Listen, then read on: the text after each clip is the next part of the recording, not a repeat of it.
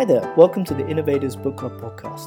We're a bunch of colleagues who work together at a company called Hype Innovation, and we like to read innovation books. So each month we all read the same book, then we get on a call to discuss it and see what we can learn. In this episode, we're looking at Stephen Johnson's Where Good Ideas Come From. Let's get into it. Today we're looking at Stephen Johnson's Where Good Ideas Come From. An interesting pick for this book club because it's the first, non-practitioner book that we've decided to look at. It's more of a history book, history of innovation, and we're going to dive into some of the concepts. Just as a high-level overview, Stephen Johnson is looking to understand, obviously, where good, great ideas, great innovations come from.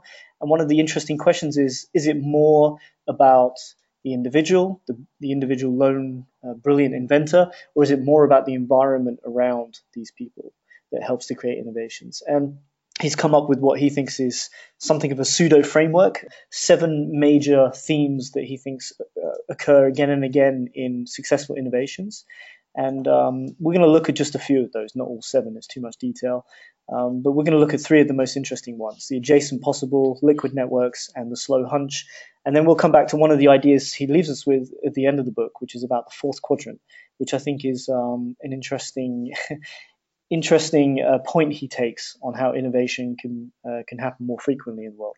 But we'll come back to that. So let's just see who we got. So we got Michael in Denver. Good morning. Morning. How's it going in Denver? It's going well. It's going beautifully. We're really stoked. Oh, great. Joining me here in Bonn is Michelle. Hi, everybody. Hi, everybody. Weather is shitty. And from Boston, we have Ninetta Coswick. How's it going, Ninetta? Hi everyone, sunny 74 degrees for today, so I'm happy. Lucky you, it's raining here, raining buckets in Germany. We had that on Monday. Oh. Okay. All right, well, let's get stuck in. So a fascinating book, I think. Let's start with one of the key ideas in the whole book, and that's the adjacent possible. Ninetta, why don't you give us an overview of what that's all about? Okay, so the adjacent possible is all about what changes or innovations are actually possible at a given time, and the idea is that you can make progress only in certain steps and that they need to be a certain sequence, so you're actually kind of limited with what can happen at any given time. And this term was coined by Stuart Kauffman, who was an evolutionary biologist. And he developed this term by looking at how life developed, and he goes all the way back to the primordial soup of molecules that is supposed to be the root of all life. And he said that certain molecules could combine into more complex molecules at the very beginning, and then those complex molecules again needed to develop into cells, and then those cells could organize into more complex life forms. And whatever the next step in this evolution was, that is what is the adjacent possible, and that, for example, you couldn't create a human right away out of this soup. So this is a very, very biological example. He takes another example that he sticks to throughout the book, and I really like that one, and he compared it to a house. He was saying that the adjacent possible actually expands as when you explore the boundaries, so each new step. And he said it's a house with different rooms where whenever you enter a new room, you get to discover new rooms. So as soon as you enter in one room, you get a new selection of doors that you can explore, and that's the new adjacent possible. And one maybe somewhat tech example that he brings up is YouTube as an example, that certain things need to happen at a certain time, and that sometimes the time is just not ready yet for a given innovation is YouTube. He was proposing that if you had come up with the idea of YouTube 10 years earlier, there would have been a spectacular failure because everybody was still using very, very slow dial-up connections, and the average YouTube clip would have taken an hour to download, and that would not have been fun at all. And also he's talking about the concepts of platforms, and that YouTube was based on Adobe's Flash platform, and that wasn't even available 10 years earlier. So if they had done this 10 years ago, YouTube was still out of the realm of the adjacent possible, and only 10 years later, when you had the faster internet connections and Adobe, then it actually could happen, and it was a stellar success. So this is the idea of the adjacent possible. Right. So at any particular point in time in history, there is really only a set number of possibilities to explore, right? But I think what he's saying is that I find interesting is you need to create environments that explore more opportunities faster, right? More adjacent possibilities. And those environments become more successful in terms of innovation. Is that right? I think so, and I like the idea that he brought up that everybody has their personal adjacent possible, so that it's not only in general looking at big innovations, but also if you personally want to come up with ideas that your personal space is your limit, and that this is what you need to explore and expand if you want to be more innovative and come up with new things and make progress. Yeah, another example he lists that I found quite interesting is the one from Charles Babbage in the 19th century. 19th century, right? Where he actually stumbled across the ability or the idea to create a computer, basically. A computer that could be programmed was the fundamental difference. But he was about 100 years ahead of his time, right? So he didn't have the network around him to explore enough possibilities to make it happen. It could only happen 100 years in the future after a number of other small iterations had actually happened to make it possible, right? You would agree? Yeah, yes, I totally agree. I like that example also, because he had those two inventions. The one, the difference machine that did basic calculations, that was a super success, and then the other invention, which basically was a computer, was just way ahead of time, and it didn't happen yet because it was too slow, and people didn't see the benefit yet. Do you remember a point he makes in that same chapter about the multiple, the idea that two sort of academic researchers hit upon the same idea but completely independently? Do you recall that? Yeah, he compiled a huge list. I think they came up with hundreds of multiples, and I think one was the discovery of the oxygen molecule. Oh God, I don't recall all the examples. This point is, though, that this proves that when the time is ready for a certain change or a next discovery, that actually there's a lot of examples where several people discover the same thing at the same time, just because it's now in the realm of the adjacent possible, how he refers to it. And I thought that's an interesting discovery. Okay, cool. So that supports his point. Yeah, absolutely. So one thing that really supports this is the idea of liquid networks, where ideas are more free to exchange and people have more connections with each other. So, Michael, why don't you give us some background on what liquid networks are? I will do that. So the next chapter is actually building on the adjacent possible, and what he's really talking about is that ideas aren't single flashes. It's not a stroke. It's not the genius insight, the epiphany or eureka moment, but in fact it is a network. It is a firing of all cylinders, of all neural synapses. Basically, the liquid network is something that has to be in flow, and it has to be a connection of multiple pieces. He uses the metaphor of 100 billion neurons in the mind, firing in different ways, and the other thing about it, so it becomes this. He does a tracing of the mind of all the way back to how the brain works in firing, and says that it is in fact a network, and by that metaphor then actually extends that to saying it's liquid in the sense that it is a flow. It can't be plastic. It has to be moving. It has to be firing. It has to be changing. Some of the things that he talks about as building on this is the cities, the evolution of cities in civilization, in terms of from hunter-gatherers to becoming organized around cities, and as cities flowered and grew, more innovations were possible. Prime example becomes the Renaissance, where he deals with the fact that there were this great artistic capability. But one of the examples he uses is double entry accounting, which interestingly nobody took credit for. It was something that just sort of happened as people were gathering, as the marketplaces were growing, and people were exchanging tips on how to do financial accounting. So the end of the upshot at the end of this is that in many ways is that it's not a wisdom of the crowd, but the wisdom of someone in the crowd. It's not that the network itself is smart. It's that the individuals get smarter because they are connected to the network. That's the really most important piece at the center of this pattern.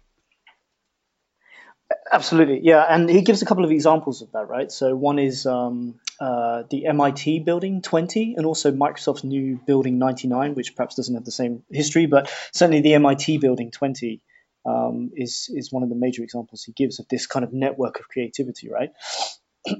Yes. Yeah, I mean, what's interesting about that is that, Building 20 was it was a temporary building, so there was no concern about what had to happen. It wasn't strongly regulated, so there wasn't some sort of authoritarian oversight that demanded what had to happen there. So different things could happen. They could write on the walls, they could bust down a wall, they could poke holes in the ceiling if they had to. So people were trying all kinds of experiments all the time. Something similar to that actually does what he talks about Kevin Dunbar, who's a psychologist researcher, because he's talking about his research was built all around that we've had this long history of people claiming eureka moments outside of the network. And what Dunbar did, he decided to actually sit in a lab and follow scientists, and he would be in the lab and he would look at what they're doing, and it was never this sense of when they're looking through the microscope or working out the calculations in a notebook by themselves in a dim corner, but in fact the greatest breakthroughs came to light in the conference room when they were having conversations. Yeah. So this ability to have in your liquid network, the whole point of it is that then it's this flux, it's this flow, including all the noise, the nasty stuff, the mistakes, the failures, the head scratchers, the apparent errors that people were making, but brought in front of a collaborative group is where the value became apparent. He talks about this idea between getting a balance between too much order and too much chaos. And one of the examples he cites was Building 20, but also the Renaissance happened to emerge from this medieval culture that had too much order, and it just about hit the right balance for creativity to kind of flourish. Would you agree with that? Trying to find that balance is key? Yeah, that's what he's talking about. I mentioned, the noise and the chaos. There has to be some level of chaos, even in the mind. Your brain is. He also, builds on this as a metaphor, but also just saying that ideas are generated in the brain with random flashing, random, neuron going off.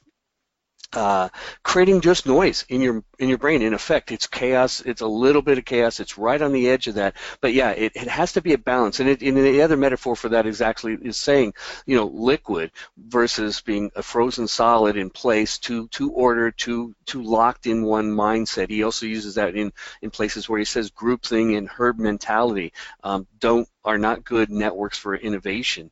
But by the same token, you can't just be free floating when water's in gaseous state. It's too free floating. So this idea of being liquid, being held together, there's a sort of power in that particular state. Do you think there's a problem here with this piece of advice, that it isn't specific enough? Because there's a contradictory point that I read recently from Cal Newport, who actually works at MIT, I think, as a professor, and he said that actually what we need is more deep thinking time. We need to not have these huge open spaces. We need to be able to go away in a pod and sort of concentrate by ourselves. And he cites one of the worst examples of this is Facebook's new headquarters they're building, which is apparently going to be the biggest open plan working space in the world, or something like that. And he says this is terrible. We're getting to a state where it's too open, and actually we need to find time by ourselves to think deeply about problems. Do you think that this book suffers from that? The fact that it just says you need to get a balance, but okay, how do I get that balance? I'm not so sure that the book suffers from that, other than being a product of this sensibility. And I was going to come to this more into the this follow-up stuff. But the question here is, you have to take into account what he's talking about with Building 20. I was actually looking at the Microsoft Building 99 the same way. The difference is just building an open space is not the objective, but in fact building a space in which people can experiment, collaborate, do different things. One of the things about 99 is that they let them move walls around. So it's not saying it's just open so we can all just be on, collaborating. I used to have programmer friends that worked at Sun Microsystems, and they don't do the same thing at Oracle anymore. In those days, people were walking around in bunny slippers and at 7 p.m. writing on the walls in multiple colored whiteboards and moving things and shifting things around, moving tables around, in the cafeteria as part of working out their ideas, right? That is not what the open space does. What are bunny slippers? I have no idea. What are they? I have a picture in my head now. Literally a pair of slippers that look like bunny slippers. Yeah, I'm just being my point being just building an open space is not really what even the book is saying. What he's just talking about the fact that for a liquid network to work in a collaborative space, to put your mind in an environment to allow it to free flow a little bit is not is not the same thing as just having no walls. No, you have to have walls that you can tear down. Yeah, I got the same impression. He's even saying at some point that all those open spaces have one big disadvantage is people just don't like it. So if you put everybody just in an open space, people feel that they can't get any personal time and personal space anymore. I think he made the point to have it flexible, so to rearrange spontaneously, and it might be even smaller rooms, but saying, okay, this is a team of 4 now that's working together, and they need to sit together, and that you're able to move around and get the right people connected. Yeah, and he brings it back to Italy, doesn't he, in the Renaissance? And he says it wasn't that there was anything particularly magic about what was happening in Italy at the time. It just simply happened they widened the pool of minds for coming up for ideas and new ideas and sharing ideas, and that just created this sort of environment where it exploded. It was the right time, the right place. Okay, well, let's jump to another idea, the slow hunch.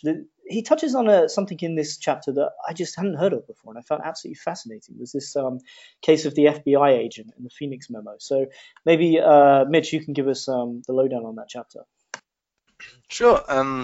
So what does he mean by slow hunches? There are mainly two components to it. The first component is that many great ideas often develop from several simple hunches or suspicions.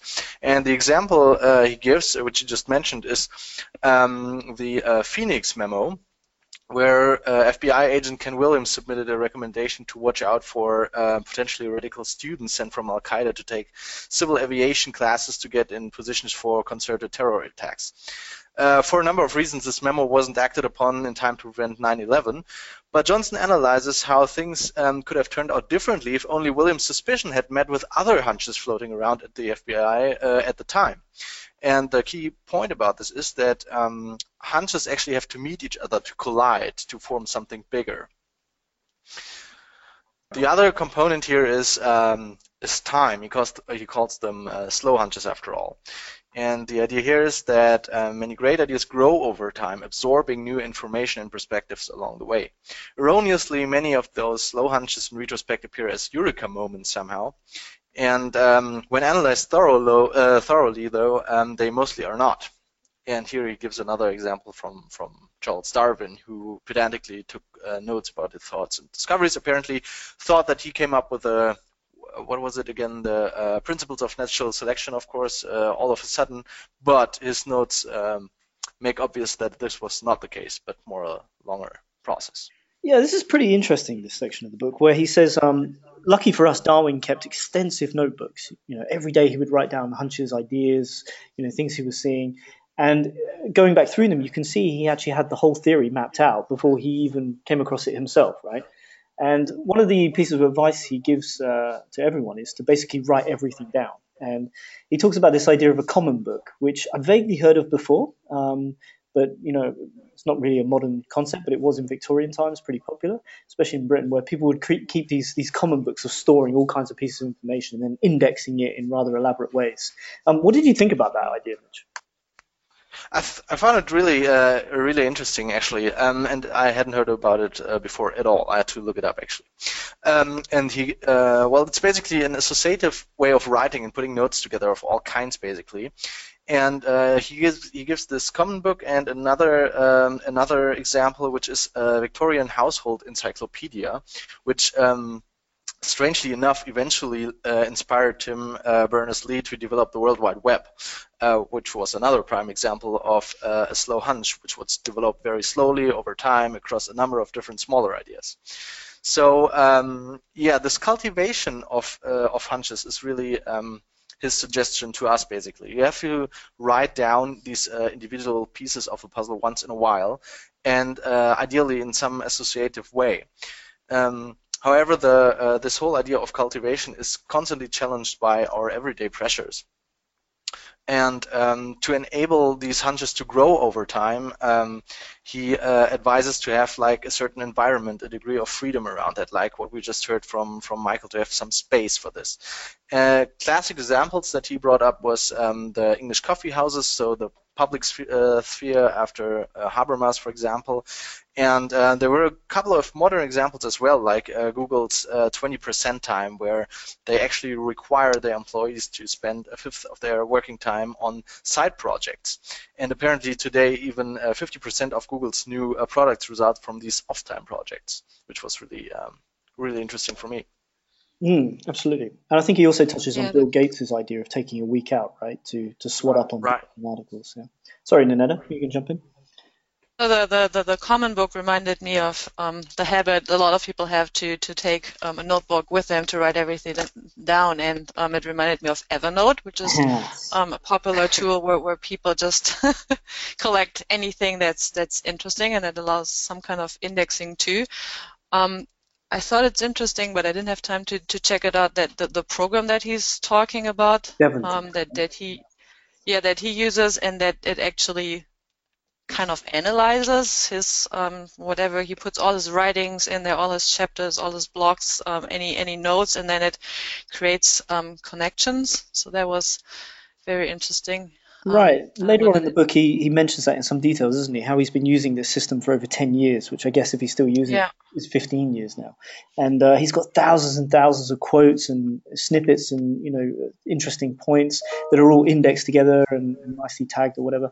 And it was going to bring me to that question of Evernote, or actually, do you guys use any kind of system like this where you keep track of quotes and interesting things? Or any of you used Devon Think, for example? Well, I use Evernote. Oh, sorry. Yeah, you go ahead, Michael. Well, I know that Devon Think is Mac, right? Apple. Of course, yeah. Yeah. I do use Evernote, but it's funny because I've got stacks and stacks and stacks of composition notebooks. I have the same type of thing going on, commonplace books. And they're just full of everything, and I have to put little sticky, they little different colored stickies for stuff I want to, specifically if it's, whether it's literature or business or just, whatever, that I tag different things. But most of the time it's just going back through and going, and anymore it's all Evernote. Yeah, I use a Moleskine notebook, which I love, but once it's finished and put on the shelf, I never look at it again, and I'm on to the next one. So it's not that useful. No, see, I do look at it. I put things in, but I hardly ever go back and browse through it, so I don't do like thinking time and consider it as slow hunches that I want to connect. Yeah. Well, that was definitely an interesting part of the book, I think, and he comes back to it at the very end in his recommendations for what people can do for themselves to improve their environment for innovation. But let's jump forward to the end chapter about the fourth quadrant. This is a really interesting idea, and actually it seems to be the most prominent argument he's making for the whole book. Actually, is the outcome of this chapter. So, Michael, could you just tell us what this fourth quadrant is about? The fourth quadrant is actually, the fourth, I have to actually do a layup before I get to it. He basically is going to say, this is on part of the conclusion, the upshot is that you can break up everything over the last, since 1400, all innovation can be plotted on a 4 four-quadrant graph. I mean, and number one is the market and individuals, right? So on the top shelf, 1 and 2, you have market-driven, and then you on the y-axis, you would have individuals versus network. So number 1 is market individual, number 2 is market network, number 3 is non-market individual, and 4 is non-market network. And then he tracks and plots all of the innovations across the last, he does different 1400 to 1600 he plots, and then he does 1600 to 1800, and 1800 to present. And interestingly enough, the patterns are obviously very different. When you get to the fourth quadrant, what we find is where you would expect market pressure to put everything into the first quadrant, to consolidate everything into quadrant 1, where you'd have market would drive innovation through individuals and private corporations. So think about the individuals and the lab and the whole model. What we see instead, in fact, is that the fourth quadrant is the actual driver of most innovation in present day. Non-market, networked, so it's driven by, like, I just think of the obvious, anything open source in any type of framework is what shows up in that non-market networked space. I mean, and he goes through, the question is, the list he has make the point, and it's hard to argue with the question, starting with Braille, going all the way through the World Wide Web, and going through, there's just a whole series of them, and he does actually do all the anecdote and all the footnoted pieces for why these are the most significant innovations and why they show up here. So the argument here is that while we would expect a certain, the eureka moments and the individuals hard at work in the lab, and the patent system to drive to quadrant 1, what we in fact see is that proliferation of communication and information, the ability for people to collaborate across the internet, the culture and the flow of information, and the way individuals are taking that, parsing that, and collaborating in general, has opened up this whole, what he calls the fourth quadrant, and a non-market networked space. Right, and he's making quite a big play here for the modern research university, would you say? Well, would I say, yeah? I mean, that's exactly the point. The interesting thing, the interesting thing here is he's making a play for the modern university because they're actually able to collaborate. Now, we're going to get into, I'm sure, at some point too, in our overarching discussion and summary, some of the question marks. But that was a question mark too about how, even in 5 years, what has changed, where the relevant points are. Some of the things that he's saying, are they still holding true? Just from a predictability, does it still seem relevant? Overall, it really is, and he is making a play in the sense of what you would see as the modern academic research institution. However, we also know that there's still a lot of backwater, if you will, in institutional thought. That's problematic, and he doesn't deal with that at all. Yeah, okay. Yeah, it was pretty interesting. So he's not saying that the commercial aspects are vital, that actually there's more than one way to formulate innovation. It can be the non-profit driven side as well. And in fact, with the numbers, like you say, it shows that actually that's one of the overwhelming sources of innovation, certainly from a platform perspective. The non-market area of the academic research universities just seems overwhelmingly the biggest source for innovation, actually. Okay, so what else should we touch on in this chapter? Any other points you want to make there, Michael? Or should we... Well, mostly, I mean, the interesting thing is it's really, because it's driven as a conclusion, right? It's drawing from a number of other pieces that we're actually not able to even, like you mentioned, platforms. We didn't really talk about exaptation. We didn't talk about error or serendipity. But the upshot, pulling those pieces into this, is actually that you would have a predictive model that you would think based on these things, and then what we're actually seeing is, in economic terms especially, there's a lot of inefficiency. It still goes back to liquid networks. It still goes back to, the in a natural history of good ideas, where ideas come from. you're actually saying that it still holds, those pieces all still hold true. You have to have platforms. You have to have a sort of balance between order and non-order. You do have inefficient markets in effect, because an efficient market would not show up in the fourth quadrant. It'd show up in the first quadrant. Mm-hmm. So yeah, as a conclusion, and I think this is where we're headed in summarizing our positions on the book, is that from a conclusion standpoint, this all holds together, right? I mean, this is the whole point, is that he's saying there are things you can take away from this book and walk out into the world and say, putting myself in a better environment, writing things down, keeping things in Evernote, being part of collaborative communities, bringing my errors and my failures into the conference room, into an open environment, and putting them on the table. There's still innovation capabilities possible as long as you recognize that it doesn't have to be cordoned off. Mm. Okay, well, let's try and summarize our feelings about this book then. So to me, this is very much like a history of innovation book. Although he's got a kind of framework in there, he's got some advice, it leans towards the history side of things. So the question is really, how useful is this kind of book to innovation practitioners? Ninetta, what's your thoughts on that?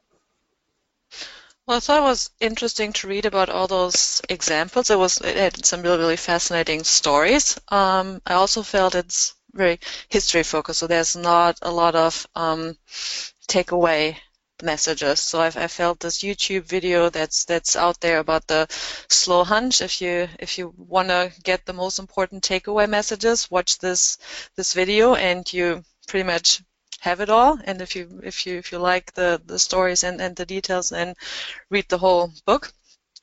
That was my big picture impression, and overall it just drives across the point for collaboration very, very nicely. So saying, okay, it's not one eureka idea usually that is the final product, but ideas need to mature, and usually you have when he talks about those slow hunches, the pieces of ideas that are not really ideas, just thoughts you don't really know what to do with yet, and they need to connect. And again, you need the network and collaboration to make things happen.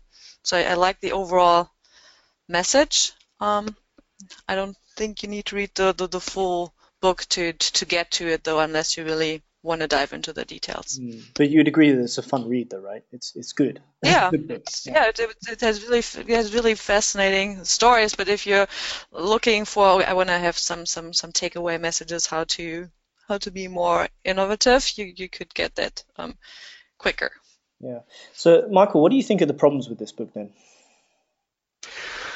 I don't know it's problems. Well, the problem in a general way is that the type of book it is that it's a meta-knowledge book. It really is. I mean, while he's clearly well-read and the anecdotes are supposed to be there for support, and it's wide-ranging in terms of subject matter. I mean, everything in terms of hard sciences, biology, chemistry, physics, those are all there, obviously, but so is English literature.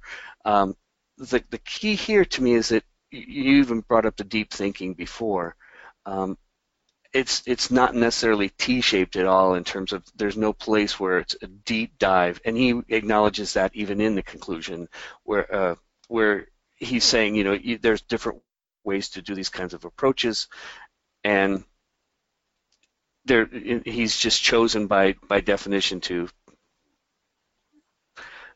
kind of keep this at a high level, string anecdotes together, and then at the end of the day, his final statement is on that.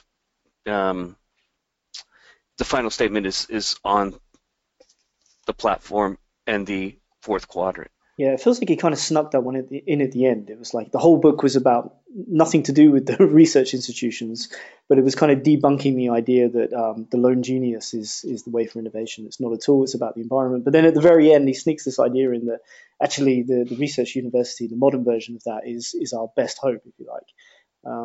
But okay. Let me I real quick on that too, because I was just in a conference a couple of weeks ago where that actually came up, and it was very interesting because a guy said, if you're pinning your innovation on academic research, you're going the wrong direction, and that causes caused quite a kind of interesting discussion and kind of a little bit of an uproar in the room. It's kind of fascinating because, well, okay, that's only if you assume that academia can't innovate itself to get away from, the sense of the same thing where you have lone researchers working on lone projects, and we've seen that firsthand. So that's still up for grabs as well. Okay. Mitch, what's your thoughts? Any concerns? Well, yeah, I personally find it definitely more fascinating than helpful for a practitioner. It explains a lot, and it didn't tell me a lot of new things. It just had a lot of fascinating surroundings and background histories around it, which I love to read, and I definitely would recommend it as a general read. But for a practitioner, I find it a bit weak. What I do like, though, is that in effect it calls for technology. So whether it's the internet in general or communication platforms in particular, whether that's it's targeting social only like Facebook, or a social business like Office 360, or innovation platforms for that matter, because all of them offer information to flow along multiple unpredictable paths, which is what he is calling for. And I'm pretty convinced that the IoT will stimulate this even more. So I think it's a good thing that he pushes here in this direction, because I think this is very relevant to all of us, especially in the innovation sector. And I can easily agree on all the points he makes. Find it difficult, though, to really implement things in practice. It's more like we just said. It's more a history of innovation. Yeah. Okay. Michael, anything else you wanted to raise? I know you mentioned a couple of points as we've been talking. I forgot what those were. Well, actually, the interesting thing is that you have to take into consideration it's the natural history of innovation. In effect, it's what he's trying to do, and you're trying to peel apart which is a metaphor and which is an anecdote and which is which is actually a thesis statement for any given pattern that he's dealing with.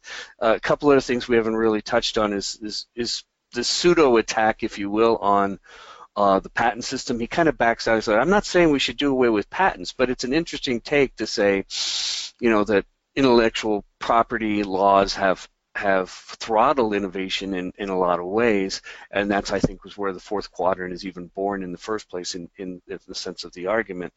And we didn't really talk too much about the what he's doing in response to intellectual property. I'd like to see that built out even a little bit more. And in fact, that it's a 2010.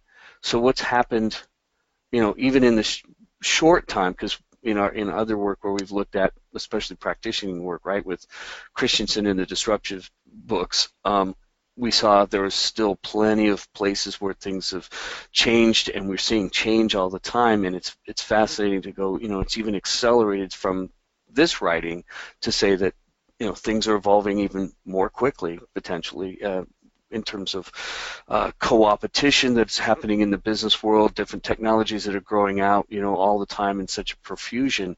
It's right on that edge of chaos, and yet still being able to leverage a lot of the ideas in this book. I don't know that it's something I would hand to somebody, in a business context and say, here's how you innovate. But I don't think it's necessarily a bad thing to have on yourself to say, just to kind of, that's where more brainstorming type of thing might come from. I do recall at some point in the book he touches on the idea of an idea management kind of database for companies. And, the idea that at Google, for example, these 20% projects, the only real criteria there is they have to log them in a public system to say, this is what I'm working on. And the reason for that is people can stumble across it and say, hey, I can help you, or I've got an idea for this, and really foster that idea of sharing across the whole network. So that really relates to what we do, I think. And maybe some companies still don't get the idea or the benefits of having an open system of ideas. And people are still very protective about ideas. Even within a company's walls, they're still very protective about sharing them and sort of, do you still have ownership to them? But the benefits, I think what he's saying in this book, right, is the benefits of the openness far, far outweigh some of the downsides. Would you agree with that, Ninetta, maybe? Yeah, I totally agree with that. That point that it should be open and that you should enable collaboration, making sure you get different expertise and different backgrounds involved. And I also felt that I might even want to take it a step further. Right now, the trend is to do everything very focused and say we have this campaign, it solves a certain problem, give us the idea to solve this. And we appreciate that we need collaboration to get the idea better because it's not the perfect idea to begin with. But with the idea of the slow hunch, I think even focusing more on things that are not even ideas yet. So any kind of inspiration, what's interesting, and just what you would put in a common book. Just, hey, this is interesting. I've seen this at a conference. I don't really know what to do with it, but I want to capture it to have a platform that does not only do the focused idea, the focused campaigns with ideas, but also more the common book approach where you have inspirations, anything interesting, and potentially trends, and have more input from the outside, more of this network idea input sharing within an innovation platform rather than the very, very focused approach only. Absolutely. Obviously, we don't want to talk about what we do too much, but I think we've seen that a lot recently. We've had trends and insights added into our platform, and we see that people love this because it's bringing external hunches, I guess, from the outside world into your thinking and inspiring it within the company, and also people can add their own, and that's even more useful sometimes. So, seems like we might be following the same sort of path of thinking that he is a little bit. Okay, so maybe we just go on to the takeaways. What kind of takeaways did we get from the book? Mitch, what was your big takeaway so far? My biggest takeaway is to start again and write stuff up, which I did during my university studies and shortly afterwards, but I stopped at some point. And I certainly would agree that daily pressures are an issue here in that respect, and so I need to create a system that somehow circumvents these issues. And that one for sure. And apart from that, I just feel, like I said, basically he's directing the same, he's going the same direction as we are here at Hype, and I just feel reinforced with what he says. And yeah, that's a good thing. Yeah, I agree with you. And actually, one of the takeaways for me, it's a fascinating book, and I love all the stories, and I can't wait to sort of write it up actually as an article. But the big takeaway for me is I need to improve my system for creating notes. I have this Moleskine notebook. I have my notes on my Apple device, on the iPhone, but I don't have a really good system for this. So I'm going to look into DevonThink again. I saw it a couple of years ago, but now he's really advocating it. And also like Evernote, maybe I need to give that a go. I've tried Evernote, but just couldn't get along with it, but maybe I'll try that again. So that was a big takeaway for me. And also in general, the idea that creating really strong collaborative environments full of smart people will generate results. You just need to create the environment. And that's something you have to remember, I guess, rather than trying to go it alone all the time. But anyway, Michael, what's your takeaway? Actually, I like the quote I've already given, which is from the Liquid Networks. I think that this is really telling, and I think it's not even from what we do on a practitioner day, but just in general. I think when you talk about the individual, the archetypal individual eureka moment, and we see that this is just not the case when we really start to look at it and realize that, the whole thing about crowd wisdom, it's not the wisdom, it's not the wisdom of the crowd. The crowd is not smart by being a crowd. In fact, it's probably, that group think it's potentially dumber in many ways. What happens though is that it's the individuals getting smarter because they're connected to a network. That's the differentiation, and it's a nice subtle thing to take that out and say, wait a second, because you're not handing over responsibility for thinking. You're not handing over responsibility for participating in your own life and collaborating in the ideas that you have, bringing them to bear. The other side of it is you're not really, there's so many places where people think, oh, I have this great idea, and keep it secret. And I think there's so many places where you say, you have to give it some air. You have to breathe it. You have to talk to other people. And talking to other people, it's the people that you actually invite to that conversation that become important for the network. It's not just throwing it out there anywhere, which again comes into IP and commercialability, but being able to say, I have a great idea, or I feel this slow hunch, and continuously working it as part of a collaboration piece inside of a smart network. I think that's what I'm taking away. Okay, cool. Ninetta? I think from the professional side, taking the common book approach to innovation, even in companies, and saying, okay, it's not only focus ideas that we're after, but we should try to also collect hunches and have this common book somewhere in the platform. I think that's very interesting for innovation in corporations. And personally, I felt the same way with I need to be better with how to capture my notes and have it more structured. And I was really intrigued by the idea of a reading vacation. So I feel like at least locking up for a long weekend sometime soon with a pile of books and do a short reading vacation. Get through one of them, maybe. Yeah. Okay. Cool. So at the very end of the book, he has this final sentence on things for advice, and he gives 14 different points. But I just go through a couple of them. So he talks about going for a walk much more often, cultivating your hunches a little bit, writing everything down, keeping your folders messy, embracing serendipity, taking on multiple hobbies, which is something we didn't really talk about. It's an interesting point, and also frequenting coffee houses or other liquid networks. And also letting others build on your ideas. Those are some of the points that he closes the book with. So all pretty interesting. And I think that this book is very much a good precursor to the book that we're reading next, which is The Innovators by Walter Isaacson. A huge book, but touches on many of the same themes here, particularly around the idea of where does an innovation actually come from? Is it from a lone genius, or is it from a network or an environment of people? And so we'll be looking at that one next. So that's it from here in Bonn. So thanks, guys. Thanks, Mitch. Thanks to you. Bye-bye. Thanks, Denver. He's gone already. Bye, Denver. Bye-bye. Bye-bye. Thanks, Boston. Bye, everyone. Thanks, guys.